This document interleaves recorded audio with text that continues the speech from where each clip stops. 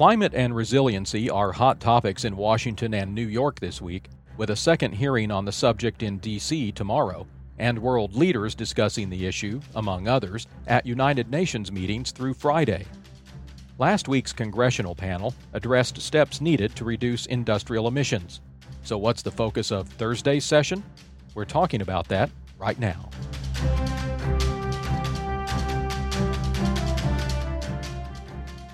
This is Hard Facts. I'm Robert Johnson. Ahead of tomorrow's hearing by the House Select Committee on the Climate Crisis, we examine resiliency with the ranking member, Congressman Garrett Graves, Republican from Louisiana. Congress has a full agenda of bills impacting the cement and concrete industries before it. Here's our conversation about those bills with Congressman Graves. Let's start with tomorrow's hearing by the Select Committee on the Climate Crisis. It's titled Reducing Industrial Emissions Through U.S. Innovation. What do you hope to hear from the panelists? I think one of the most important things that we need to focus on is the progress that's been made to date. Oftentimes you hear folks that come out and they start demonizing the United States. They start acting as though nothing here is happening. Industry's not responding, that the public is not responding to some concerns associated with climate change and greenhouse gases. And nothing could be farther from the truth. In fact, there's a very powerful statistic that if you look back over about the last 15 years, the United States has reduced emissions more than the next 12 countries combined. I don't say that to spike the ball. I say it because it's a really important part of our future, meaning we've got to look back over the last several years. Let's figure out which practices, which techniques, which innovations have resulted in us leading the world in greenhouse gas reductions. Therefore, we can redouble those efforts. We can double down on those things that are yielding the great success that the United States has been showing over the last several years in regard to these reductions. And so looking forward to hearing from some of our witnesses about some of the things that they've been doing over the last several years that have resulted in these significant reductions while not increasing cost, while not taking away from the performance of different technologies and industries. Why do you think that the message of our success to date has gotten lost in the conversation? Because it's not convenient. And I'll tell you, whenever I look around sometimes, I would not be surprised at all to find that you have U.S. adversaries that are actually funding some of these groups. Some of the things that they're doing or saying are so, one, not based on fact, and two, so unrealistic. I mean, things like Green New Deal, which, look, on the one hand, I do appreciate brainstorming activities. How do we look at things differently? But that's such an abrupt change and shift. I mean, things like saying that we're not going to have airplane travel, that's pretty drastic. And I think that you carry out those type of drastic reforms when you're failing, not when you're leading. And we are leading right now, which is really sort of a head scratcher. And so I think that you have folks that are pushing a narrative, and the fact that the United States is a leader in emissions reduction is simply not consistent with that narrative. And so therefore you don't hear that fact very much. And something else that you don't hear a lot is about the Paris Climate Accords. You don't hear about the fact that under the accords, under the agreements that were signed by the United States and China and others, while the United States has reduced for every 1 ton of emissions we've reduced, China has actually increased theirs by 4 tons. And on the trajectory that we're on, even under this agreement that some folks are out there saying is fantastic, China's going to increase. They'll be emitting 5 megatons annually in emissions. And so therefore, they're going to continue to increase their emissions over the next several years through 2030. And it's really just confusing to watch and hear how the United States is demonized when we're reducing emissions, and you have countries that are being patted on the back like China whenever they're actually increasing emissions under the agreement, and that's okay. And so if we're going to actually make progress on this issue, I think it's important that we all look at a set of facts first and understand what baseline conditions are. Do you think it's possible for Congress to get past the rhetoric and start looking at some of these facts when it comes time to decide what to do next? I do. I do think we can get past the rhetoric. I do think that we can come together and actually make progress on things that matter. And I think we've been able to demonstrate that last year. But one of the things we have to do is stop talking about and looking at this issue as this under the macro lens or through the macro lens of, quote, climate change. That term is a very ambiguous term. It means different things to different people. And I think that the better approach is to split it up into digestible and definable pieces. And so I'll give you an example. Last year, one of the first things that we recognize as sort of the top priority is adaptation of our communities. It doesn't matter where you fall on the whole climate change spectrum. The reality is that we are seeing changes in weather patterns. We're seeing sea rise in some of our coastal communities and riverine communities in particular, experiencing more intense disasters in terms of damages. And so, look, this is a no-brainer issue. It shouldn't be a partisan issue. Let's make our communities more resilient because communities deserve to be more resilient. They don't deserve to be flooding and experiencing these challenges under increasing frequency. From a fiscal perspective, you save money by making the proactive investments, by leaning out there and going on the front end and making these communities stronger before storms come in. It helps to improve your ecological productivity. I mean, these are all wins and should not be things we're fighting over. So last year, under a Republican Congress, we made more progress on resiliency than any other year in modern history. Greater investments, changes in policies, tens of billions of dollars invested in our communities, and long-term changes in federal disaster policy to ensure that we have more resilient communities and we're being proactive. And so the way that you address this is, again, by splitting it up in bite-sized pieces like we did last year, and then talking about solutions, really bipartisan solutions on those digestible pieces instead of continuing to have this macro climate change discussion where we continue to talk past one another and at least in many cases ignore the facts. Part of the success last year was getting the Disaster Recovery Reform Act passed. It's coming up on its first birthday as a law. The president signed it last October. Why was that bill so critical in your view? When you look back, for example, since 1980, we've spent about $1.7 trillion with a T, trillion dollars, responding to all these disasters. 220 disasters impacting over $1 billion worth of damages. And so you can't afford that trajectory. I mean, just looking back, just since 2016, hundreds of billions of dollars in damages. The 2016 flood in the area of South Louisiana that we represent, Hurricanes Harvey, Irma, and Maria, Hurricanes Michael and Florence. So really just some extraordinary disasters causing extraordinary consequences on families, communities, businesses. And so I think it's important that that became law because it really changes the paradigm in how we handle disasters that historically has been this reactive approach that's unaffordable and, of course, provides for or at least doesn't stop this profound impact on our communities and our families. You know, going through thousands and thousands of people, South Louisiana and Texas, from our 2016 and 2017 disasters, and seeing, you know, just the devastation on their faces. These people have lost everything in regard to their family heirlooms, in regard to their physical possessions. In many cases, your home or your business is where you have put most of your investment. And to see these people just standing there, absolutely hopeless and helpless because they had lost everything that they'd worked for so many years. And just seeing the devastation was just, it was really awful. And so we have to change that trajectory that we're on.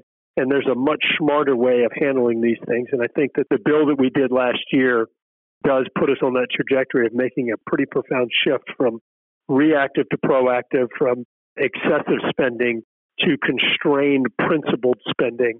And I think it should have been done long ago. The people who follow this podcast know that you were not just talking about that issue. You were working hard in the House and the Senate to get it passed, and I know they appreciate that. Looking ahead now, though, it's going through those early days of implementation. How do you feel that process is playing out? Is it going well in your view? You know, unfortunately, I don't, but I'll also tell you I'm not a good bureaucrat and I'm pretty impatient. I would have liked to have seen faster implementation of these laws. I think that that giving an agency a year to carry out implementation seems like it's plenty of time. And so I've been a little bothered at the pace of implementation. I've been bothered at how many of these provisions that we wrote or we negotiated have been interpreted or executed, meaning that they're not consistent with congressional intent, which is frustrating. When you work so hard to change the law, I remember when I was a kid, my mom would often say, whenever something was impossible, she would refer to it as an act of Congress. And, so there's a little bit of truth to that. It is pretty tough threshold to cross. And so when you get it done, you shouldn't have to come back and relitigate it. But I feel like in many cases, we're going to have to go back and relitigate some of this stuff, which I don't think it's appropriate. I don't think it reflects the sympathy or empathy that some of these agencies should be having for disaster victims. But look, it's a step in the right direction. We're certainly not letting up, and we're going to continue to hold some of these bureaucrats accountable to ensure that they are complying with the intent of Congress on these laws, to ensure that we have resilient communities, that we're making the right investments. The reality is change is hard for many of these folks that may have been implementing a law the same way for years or decades, and all of a sudden we just made a big shift. People sometimes don't adjust or adapt well, but we can't keep doing the things the same way that we've been doing them for decades. There are a bunch of other bills and acts that are moving through the House and the Senate up on the Hill. I thought we might go through these just to get a little update from you on how you see them. The first is WRDA, the Water Resource Development Act. WRDA is legislation that authorizes primarily all of the Corps of Engineers activities. So that could be deepening or widening navigation channels. It could be hurricane protection, flood protection, ecological restoration. The trend since 2014 has been that we do a bill every 2 years in even-numbered years. But of course, there's a lot of lead up to that. So we are trying to lay the groundwork for a 2020 bill right now to make sure that we can continue building the right types of water infrastructure projects that the nation needs to facilitate our growth and resiliency. This bill traditionally has been able to transcend some of the partisan fighting. I'm optimistic that we'll be able to do that this Congress as well, meaning in 2020. And while there are some differences in opinion on some components of it, for example, there have been some big differences of opinion on some Clean Water Act provisions, Waters of the U.S., this other provision having to do with certification under the Clean Water Act, the Section 401 authority to states that has been obstructing infrastructure projects. Some states have been using these authorities to obstruct infrastructure projects. I think that in general, we are going to be able to work through the bigger components here and recognize that there's some really important things that need to happen in this legislation. I think we'll be able to get it done next year. What's the latest on the status of the Drinking Water State Revolving Fund? How's that going? The revolving fund, there have been efforts in recent years to significantly increase the authorization there for that loan program. There is some support in the Congress to increase the authorization level, but some of the authorization level, some of the changes in authorities that have been sought have been pretty aggressive. And I don't know that to the tune of billions and billions of dollars. And I don't know that there's going to be that kind of support, meaning that type of increase. But I do think that we will be able to increase the program, move forward on reauthorization, and ultimately provide additional resources to states and municipalities to upgrade their water systems. And finally, this isn't a game show, but we like all of these abbreviations coming off the Hill. WIFIA. How's that looking right now? This is another one that it works, I guess, similar to the way that the state revolving fund works. They kind of work sort of in a complementary manner. This was something that we did back in 2014. I say we, I wasn't here then, but was done back in 2014, providing funds for water and wastewater. I think that the program has complemented state revolving fund in a good manner. I think that we're going to move forward and continue providing assistance for water and wastewater through WIFIA, through state revolving fund, and these other programs that work. But I do think it's important that we also look carefully at the regulatory burden that we're putting on states and municipalities, because in many cases, these investments that they're making are being done sort of under the threat of enforcement actions by the federal government.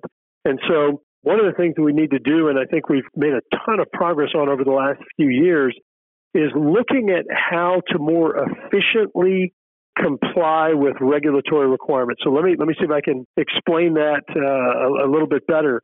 In many cases, we may have an objective of, okay, here's your clean water standard. Your water has to be this clean after you treat your wastewater, or your water has to be this clean when it's going into a house. And those are certainly really important objectives that we have.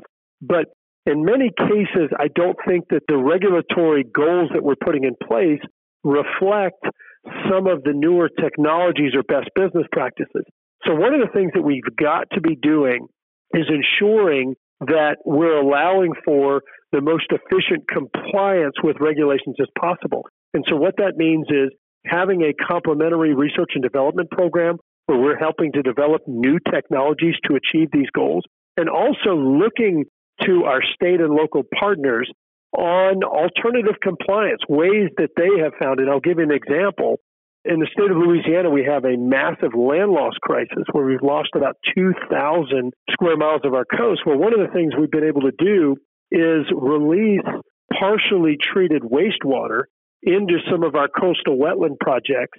The wetlands complete the treatment process while uptaking the nutrients. So you end up having this symbiotic or this win-win relationship where you're reducing the cost of wastewater treatment, increasing the volume of your treatment capacity, improving your coastal restoration efforts. And so, just lower cost for water users, better ecological productivity. So just win-wins. And we've got to continue looking at how to best or how to most agilely comply or achieve these regulatory objectives of clean water.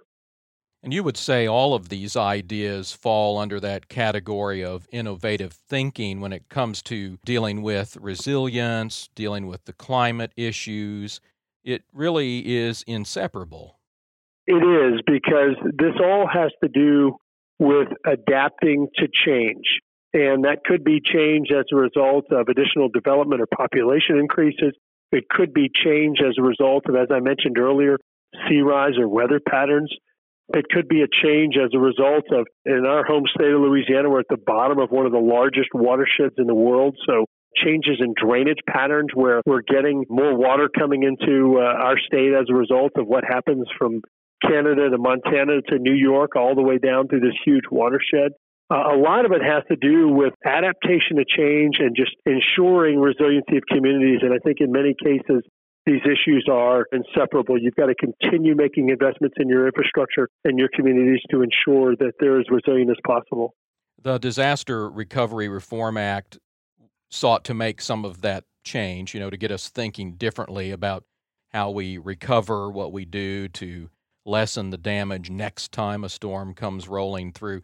Do you think any of these other bills that we've been talking about present opportunities to take a similar position? I do think that they provide those opportunities, but I also think that one of the things we need to do before we aggressively go down this path of looking at infrastructure program reauthorizations at the federal level, meaning pipeline reauthorizations and rail reauthorizations and highway, roads and bridges, water and wastewater, aviation, we need to take a step back and do a better job determining what the federal government's role in infrastructure is. I told some folks last year that we did a quick analysis, and it was something like 96%, 97% of all the people that come and visit in our office and have an idea, we can normally find some type of federal grant program that they're at least eligible for. And so what the federal government has found itself doing over decades and decades is that we effectively have a program that can, to reiterate, can throw a nickel at every $10 problem across the country. And I think that in having implemented large-scale infrastructure programs in the past, on the execution side, I think that what we need to be doing at the federal level is doing a better job determining what the federal government's role in infrastructure is, and then being a reliable federal partner, instead of coming in one year and saying, okay, we're going to prioritize highways and putting huge slugs of money toward roads and bridges. And then 5 years later coming in and saying, well, you know what, now we want to do aviation. So neglecting highways and then coming in and prioritizing aviation and so on. And so what you end up doing is you create uncertainty or unpredictability in funding levels in these different programs. And that's not okay. I think the better thing to do is to choose where the federal government is going to play the lead role, be a reliable federal partner providing ample funding to achieve those goals, and then allowing for states and local governments to go ahead and determine where they are going to be the lead and allowing them to set up budget mechanisms to be the lead in these other infrastructure programs, because the unpredictability, the lack of stability in funding streams, I think has resulted in, from the federal government, has resulted in many infrastructure problems across the country. And that has to do with water, wastewater, community resilience, roads and bridges, in some cases, pipelines, rail, or aviation. And I think that's a major problem. I think the federal government has too broad of an infrastructure portfolio, and we need to do a better job working with our state and local partners, identifying where we're going to prioritize where they are, and then setting up funding programs that ensures that we have ample funding to achieve those goals. And you think that there is an opportunity, not just over the course of the next few months, but probably over the next several years, to try and implement those sorts of policies so that we can be coordinated on all of these efforts dealing with resiliency and climate concerns?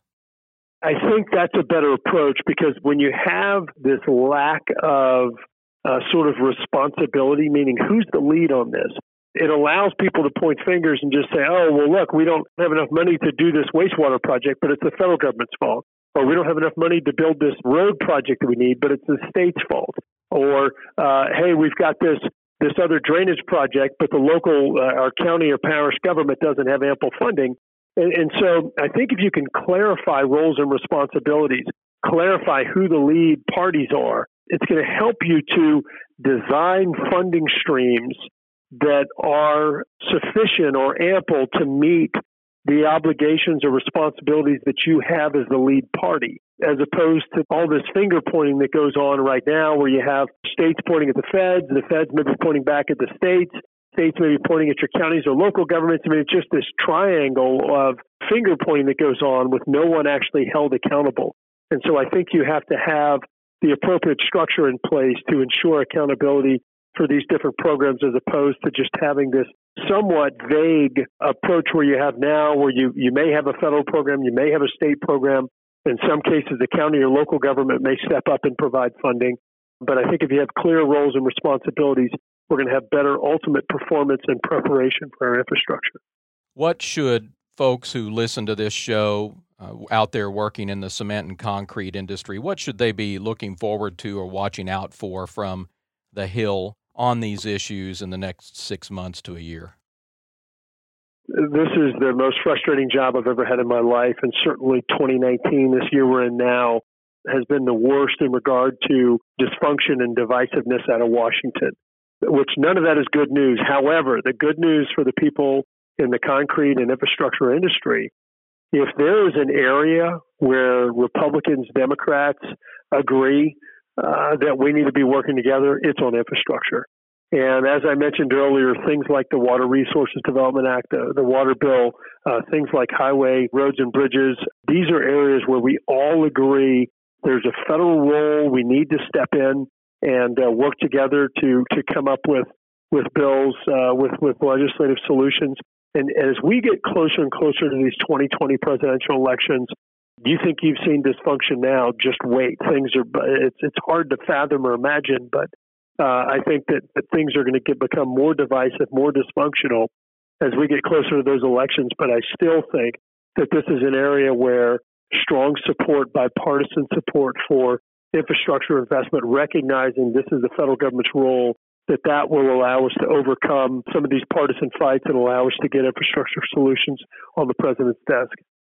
Congressman Garrett Graves, thank you for your time. We'll look forward to your leadership on these issues and, in the near term, your leadership at the hearing this week.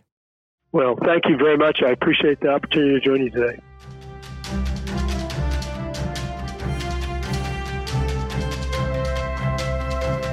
Next week, we'll have the latest from Washington on the issues industry follows: transportation funding, resiliency, and climate, from voices you won't hear anywhere else.